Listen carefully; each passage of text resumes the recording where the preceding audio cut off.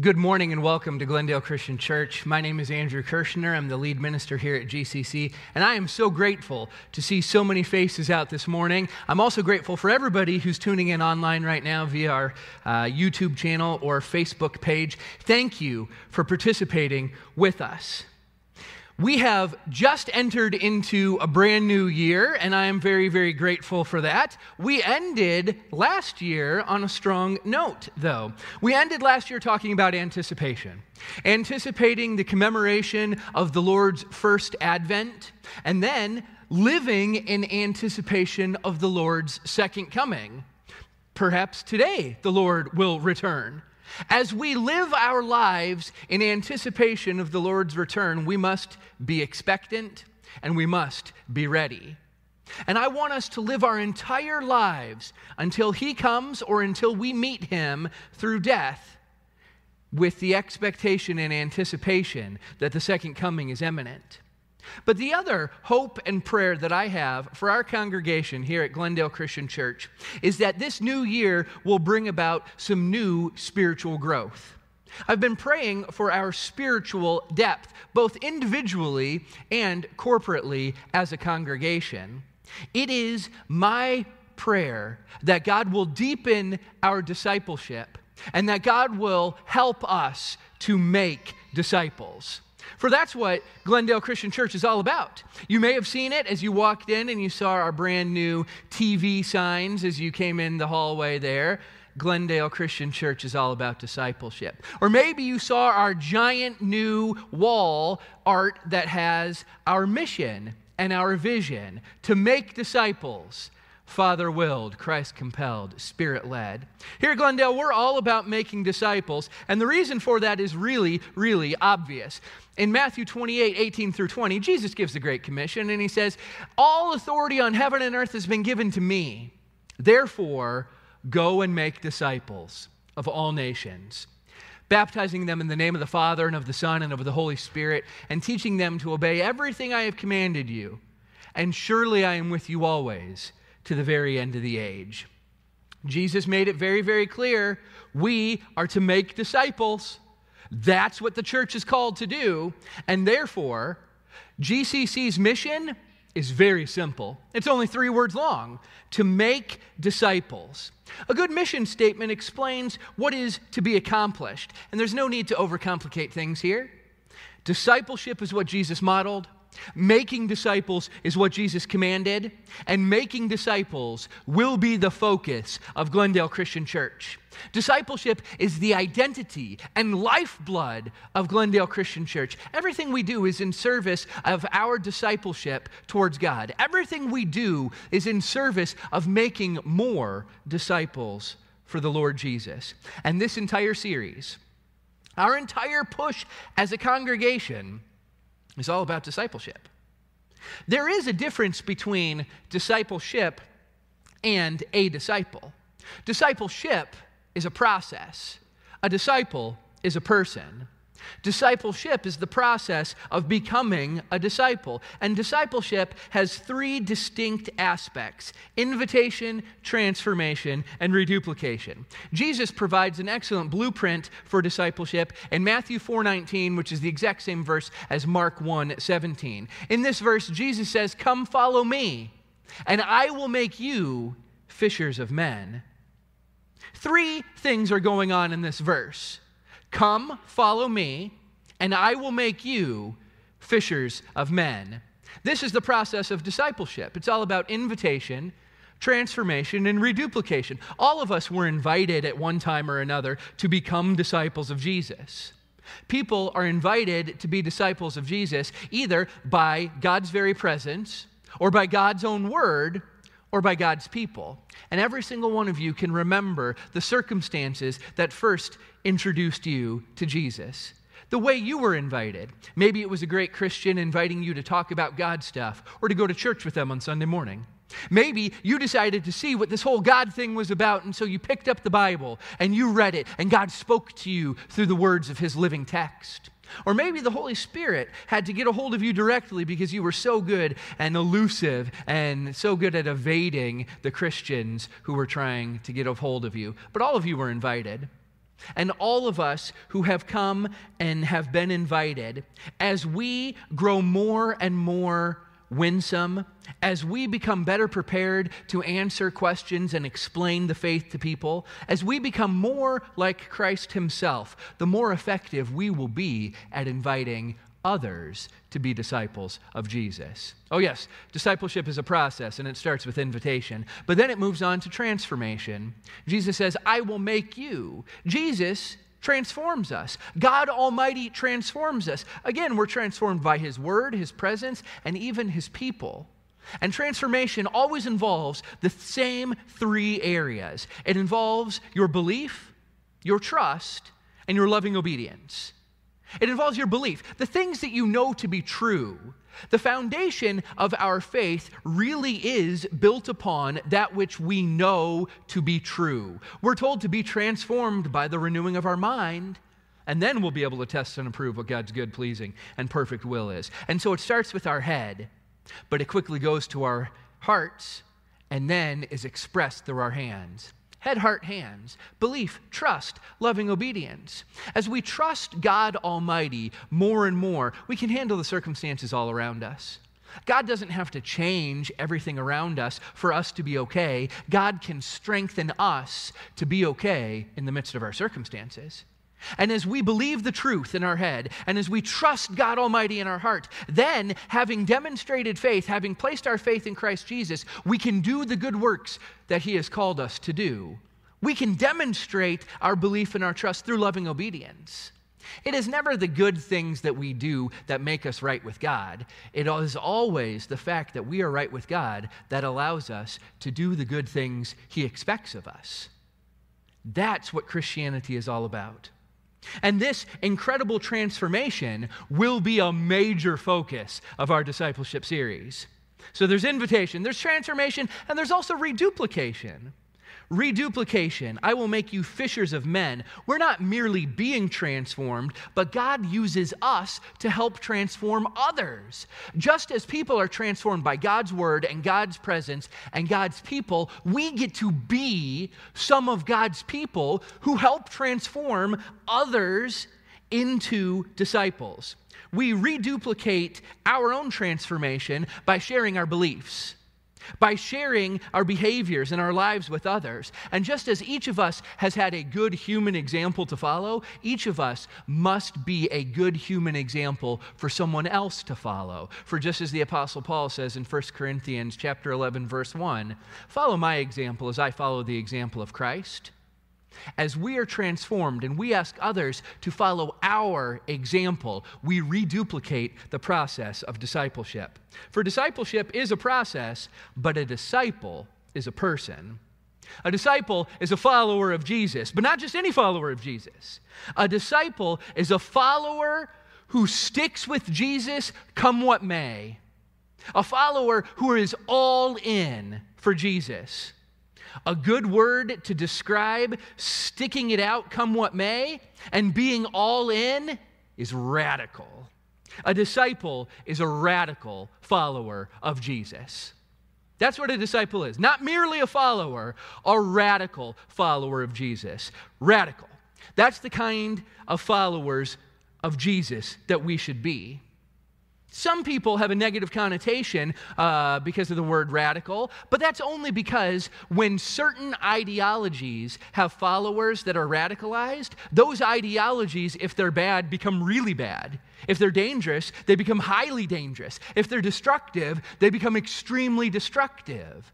And so sometimes we think of radical as being bad, but if a follower of Jesus is radical, then the discipleship that results is not bad or destructive. Instead, it is glorious. Those who radically follow Jesus produce extremely excellent fruit, culture-changing lives, and eternally beneficial invitations to the world around us. Oh, it is very important for Jesus' disciples to be radical. For if other ideologies in the world have radical adherents and radical followers, then the ideology that is true, Christianity, The fact that Jesus Christ, the second person in the Trinity, stepped down from heaven to be born for us, to die for us, and was raised again for our justification, who gave the Holy Spirit to us, whom inspired the Bible and indwells us and propels our discipleship. If we see radicality from other ideologies, it's all the more important that we become radical in our following of Jesus. And that's what a disciple is, not merely a follower, a radical follower of Jesus. So let's get radical. Let's get radical in our discipleship. Now, the word radical has a very interesting etymology. It actually comes from the late Latin radicalis, meaning having roots or going to the origin or essential. And springing from this, it came to mean extreme, which makes sense, since roots are essential to a plant or a tree, and those roots make it extremely difficult to move a plant or a tree from one place to another. The word radical, for me, however, has an additional meaning to this. I am a child of the 80s. I was born in 1980. I grew up in the 80s, loving the big hair, loving the bright clothes, loving the heavy guitar-driven or electronically synthesized music. I love it all to this day. And as a child of the 80s, I adopted some of the slang. And one of the great slang words from the 80s actually emerged from late 70s surfer culture and skating culture, and it is the word radical. And radical, in this slang term, means totally awesome, super cool, or most excellent. Not just awesome, or cool, or excellent. Totally awesome, super cool, and most excellent. That's what radical is. And I want us to be radical disciples. Radical is a term of extremity, a term of essentiality, and a term of excellence. I really like the word radical. So much so that I made sure that the initials of my preferred fake name alias spell out R-A-D, rad, short for radical. And this is totally done on purpose, of course. It's part of the reason that I picked out the alias that I did. I've always wanted to have a really cool false name that I could use. And I wanted to have an alias, a nom de plume, if you will. And this has sort of become an inside gag that I share with my eldest daughter. We each have very elaborate, very meaningful false names that we are to use if ever we get separated and need to alert or send word to the other and we couldn't use our real names. Now, this secret code is the cipher by which we would let the other know we're communicating with them even though we can't use our real names. And so my name, my false name, get ready for this. It's totally radical. Is Raspero Apollos Delacourt. That's right. Raspero Apollos Delacourt. That's my preferred alias. Now, the names all have very important meanings. The R, Raspero, this is a unique derivation of a Shakespearean character, and it's created to evoke a sense of freedom and individualism. Just as a sparrow flies, Raspero is individualistic and free. That's good. That's good. Apollos, the A. Well, Apollos is, of course, the name of the fictional Greek sun god Apollo. And it sounds very similar to that. And I definitely have a fascination with fictional sun gods, especially the one from Kansas, one of my favorites. The word Apollos also sounds like the beginning of the word apologetics. Apologetics is the defense of Christianity, and I've devoted my adult life to the study and defense of Christianity. That was my first master's degree. I love apologetics. And, of course, Apollos, most importantly, is an awesome biblical character, a very radical biblical character who was a learned super genius Jew from Alexandria, who studied in the great libraries of Alexandria, and then he entered into logical disputation and debate with other Jews who did not believe that Jesus was the Messiah, and he showed them that Jesus is, in fact, the Messiah. And so, R, Raspero, A, Apollos. So I needed to come up with a good surname, a good D name. And so I came up with Delacourt. Delacourt.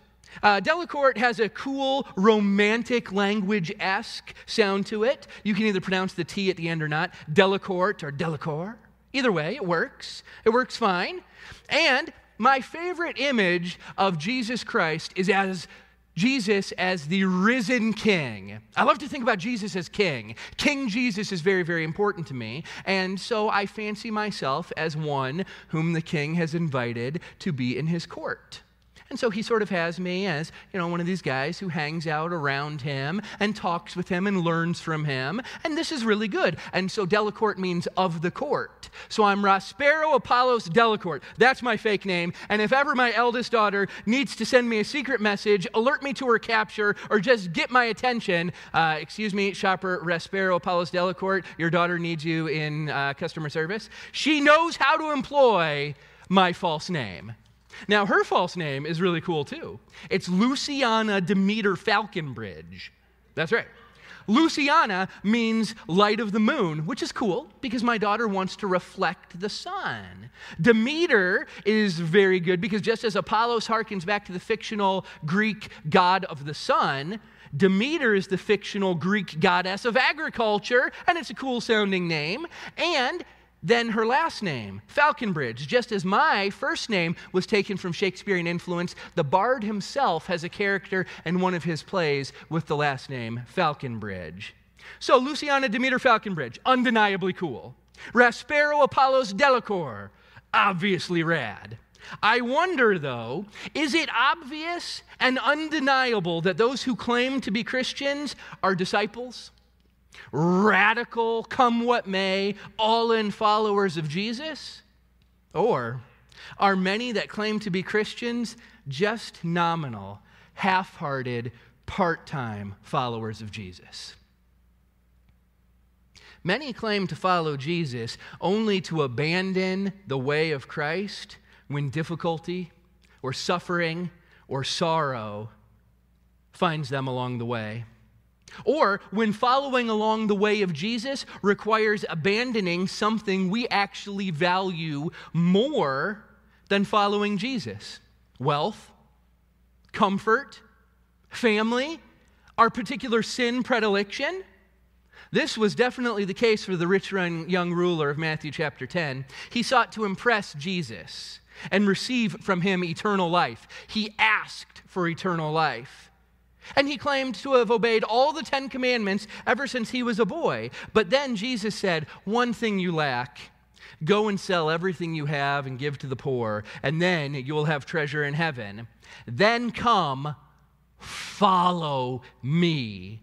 Jesus personally and directly invites this man to be his disciple. He says, come, follow me. You get to be one of the guys. You can come with me.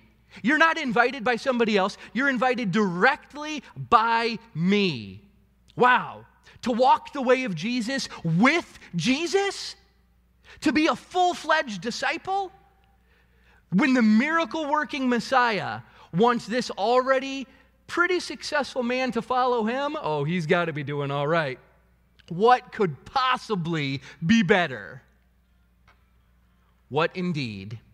This man went away not following Jesus, but with his head hung low.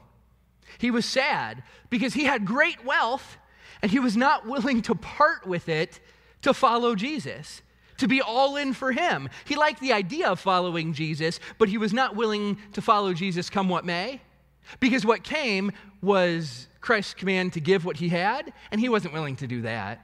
He liked the idea of eternal life, but he wasn't very keen on being actually all in for Jesus. He was not willing to be radical. And so Jesus looked at his disciples and said, how hard it is for the rich to enter the kingdom of God. And at this, his disciples were amazed. But Jesus again said, children, how hard it is to enter the kingdom of God. It's easier for a camel to go through the eye of a needle than for someone who is rich to enter the kingdom of God. And at this, his disciples were even more amazed. And they asked one another, who then can be saved? Jesus responded, with man, this is impossible, but not with God. All things are possible with God.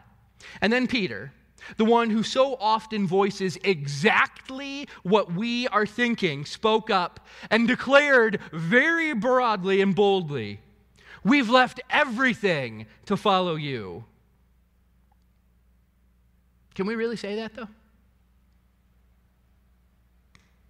Have we left everything to follow Jesus? How about this one? Are we even willing to leave everything to follow Jesus? I pray that it is both undeniable and obvious that all of us here at Glendale Christian Church, that all of us who claim to be disciples would be all in, come what may, radical followers of Jesus. We seek to follow Jesus radically, but what is the lane, the way, the path down which Jesus walks and down which we must follow him? Well, it is not the path leading to health, wealth, or any other form of earthly comfort. Jesus does not lead us down easy street. And if you think that's the way of Jesus, you are sorely mistaken. No, Jesus trod a very different path. Jesus walked a lane known as the Via Dolorosa, the way of suffering. Via Dolorosa is the Latin name given to the path that Jesus walked, carrying the crossbeam upon which he would be executed and die for our sins. The way of Jesus is an important concept in Scripture. A way or a path, it's just a road. It's a road.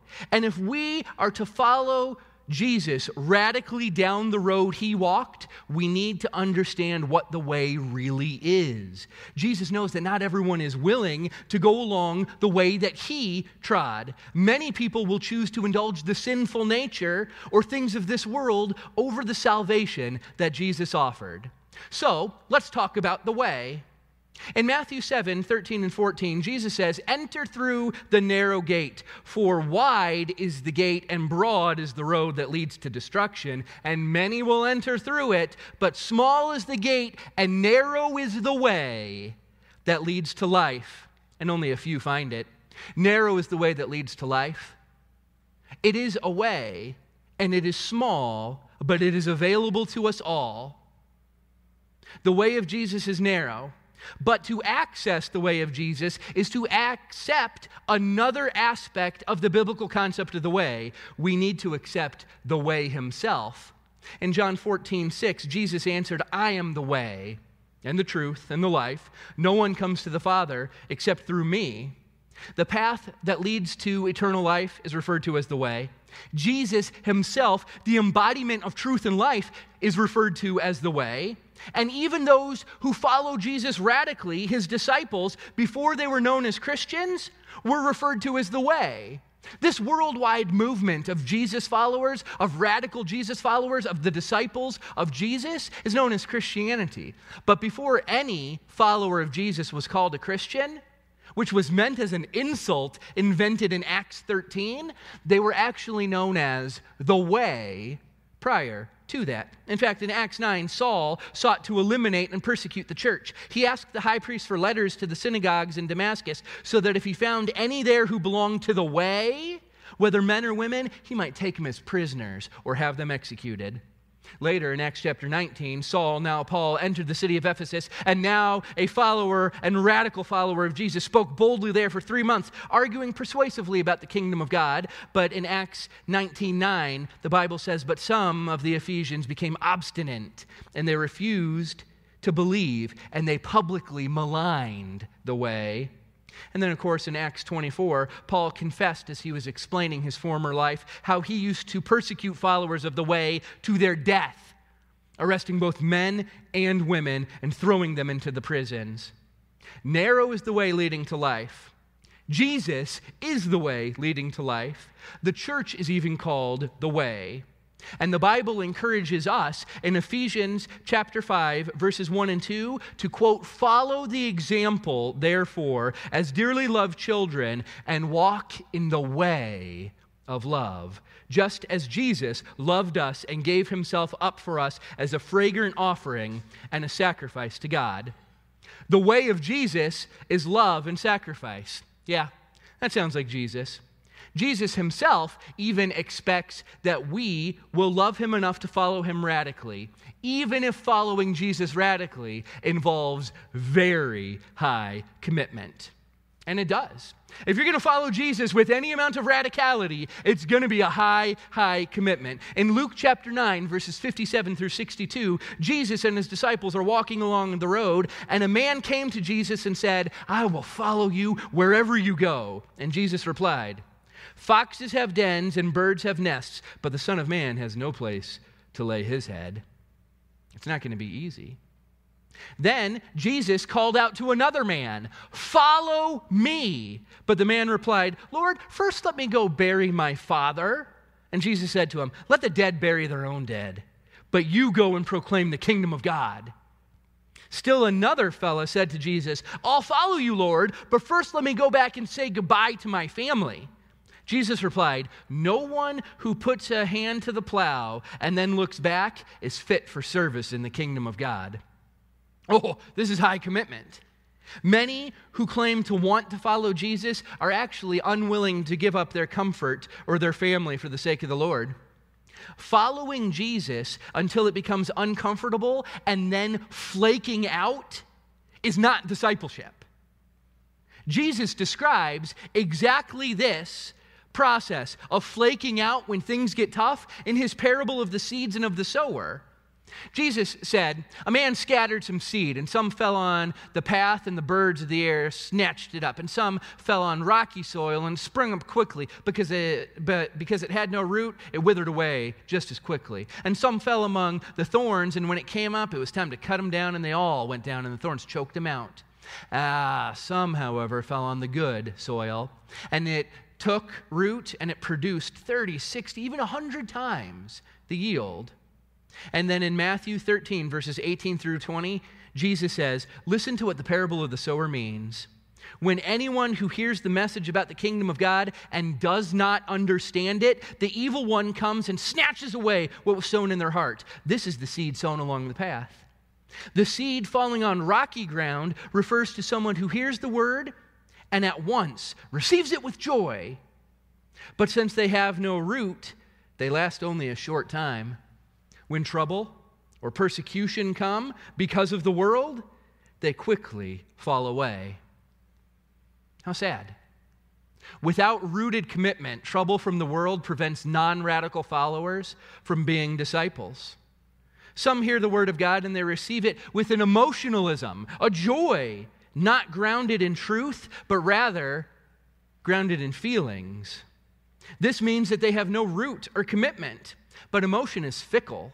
You all know somebody who's gone to church and had a really cool experience. They went to church and the preacher was slick and the music was a show and everything was great and they felt really, really good because it was warm outside and it was cool inside and everything was just right. And it was awesome. And they were receiving the word of God with great joy until the next thing that brought greater joy took them away. Or until something in their life got tough and the trouble came. Or until somebody said, "Oh, you're a Christian? Christians are dumb." And the persecution came. And then, because they had no root based in truth, all they had was emotion and fickle emotion at that, they flaked out. They lasted only a short time. When trouble comes on account of Jesus, they withered away and chose not to follow Jesus radically. It was too hard, and so they stopped. How sad. Because you know what? Jesus tells us trouble's coming. In fact, in John 16:33, Jesus says, "I've told you these things so that in me you may have peace. In this world you will have trouble. But take heart, I have overcome the world." This promise, validated by the resurrection, is enough for me to be all in. This promise, validated by the resurrection, is enough for me to follow Jesus come what may. This promise, validated by the resurrection, is enough for me to be a radical follower of Jesus. Is it enough for you? Is it enough for you? A disciple is a radical follower of Jesus who sticks it out, come what may, and who is all in for Jesus. But part of what comes is the call to take up the cross. You do know that Jesus bids us come and die, right? This little phrase, taken from the great Christian theologian and devotional writer Dietrich Bonhoeffer in his excellent little book, The Cost of Discipleship, written during the World War II time, says, when Christ calls a man, he bids him come and die. You do know that Jesus called us to die, right? Jesus says this in Mark 10, verses 38 and 39.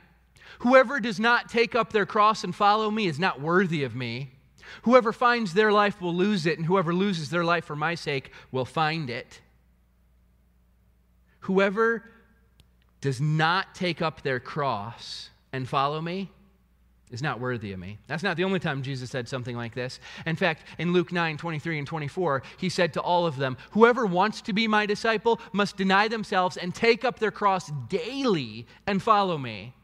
For whoever wants to save their life will lose it, but whoever loses their life for me will save it. This is the call to die. This is the call to die. You know that because taking up your cross is taking up your own instrument of execution. The cross is how people were murdered and executed in a really horrible way. In fact, the word that describes really horrible pain, excruciating, literally means out of the cross. Ex, like exit, excruciating, out of the crucifixion. The worst pain imaginable is described as excruciating. Jesus says, take up your cross daily, but this is something of a confusing phrase, because if you take up your cross daily, that's actually only a one and done thing if Jesus is talking about your physical cross. Jesus only walked the Via Dolorosa one time. Because when he carried his cross to the place of the skull and they executed him, that was it. He died. His body was separated from his soul and he experienced death. And if you were to take up your cross physically, you could do that exactly once, because then you would die.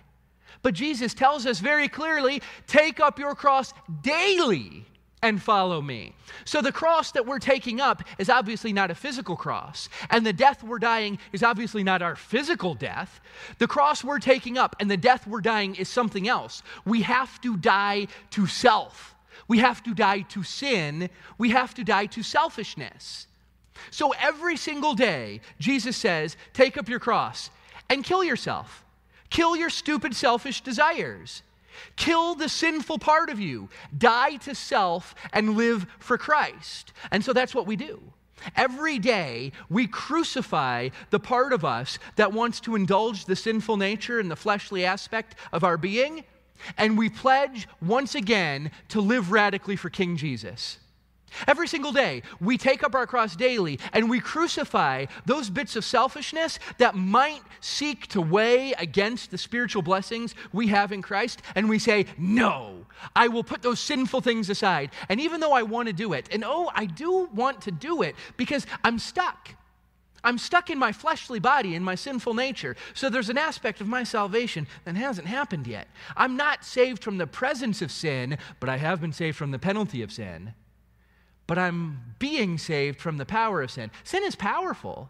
Sin pulls you, and there's some sin that pulls you. Maybe it's looking at illicit things. Maybe it's doing illicit things. Maybe it's violence. Maybe it's anger. Maybe it's greed. I don't know what your sin is, but I do know this. It's got a pull on you. It's got a pull on you. And the way to eliminate its pull on you is to go ahead and just die. Die to self. So every single day you say, Jesus, I promised I'd be a radical follower of yours. It's not very radical for me to say I'm going to follow you and then just do what I want to. You know what a radical follower would do instead? What Jesus said to do. That's what a radical follower would do. And that's why Jesus has a very high expectation. Take up your cross daily and follow me.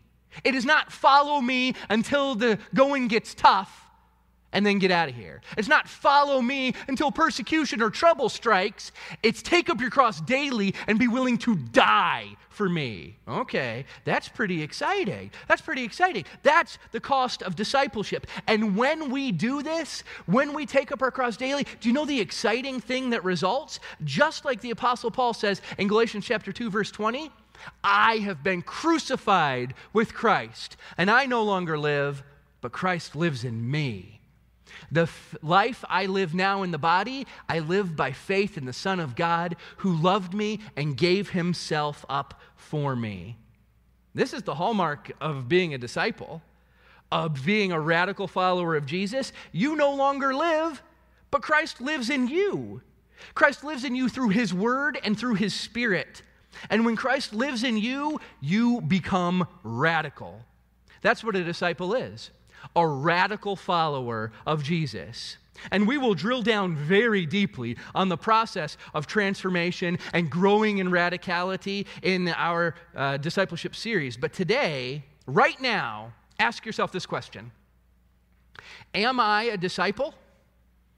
A radical follower of Jesus? A come what may, all in radical follower of Jesus? If so, good.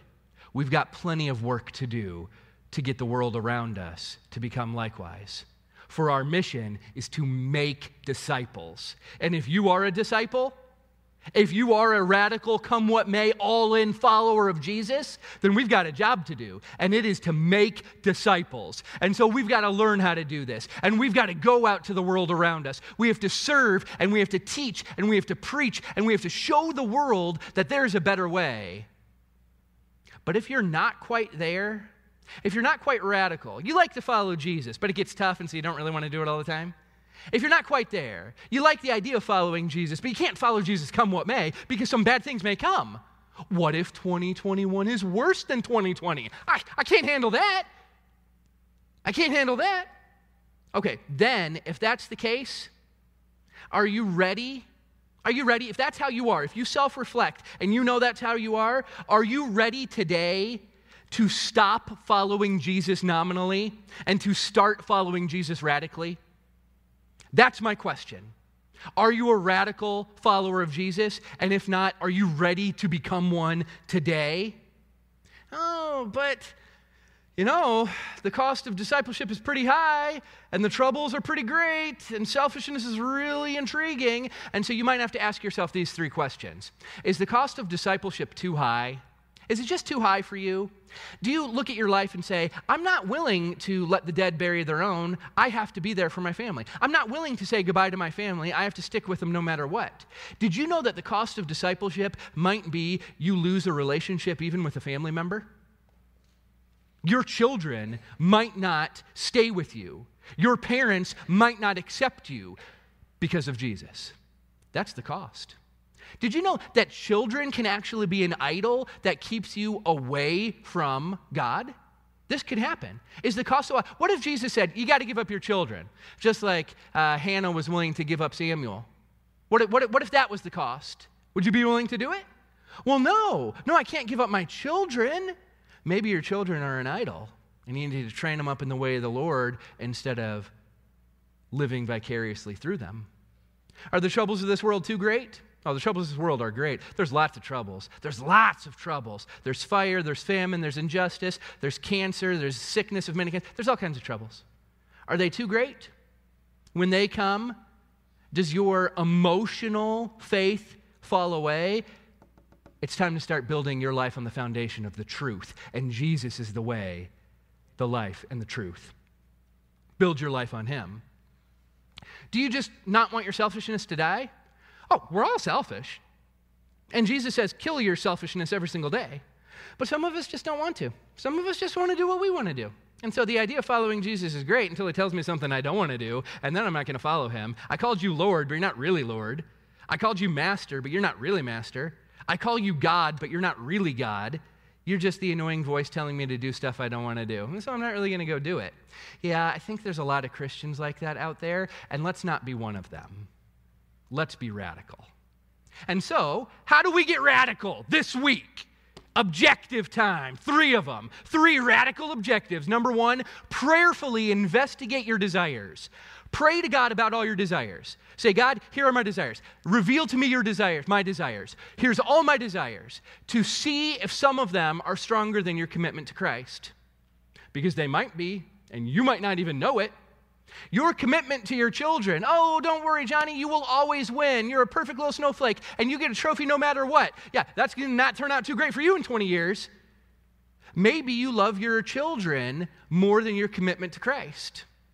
Or maybe you love Starbucks more than your commitment to Christ. Maybe it's financial for you. Maybe it's your desire for wealth. You're like, you know what? I know I've got money and I could give some of it to the kingdom, but I could just get a bunch of stuff for me. I mean, how many people compulsively shop to feel better emotionally? Lots of us. Lots of us. We just had Christmas. How much more commercialism do we really need? Maybe our desire for our money and the stuff it gets us is stronger than our commitment to Christ. It's time to self-evaluate that through prayer. All right.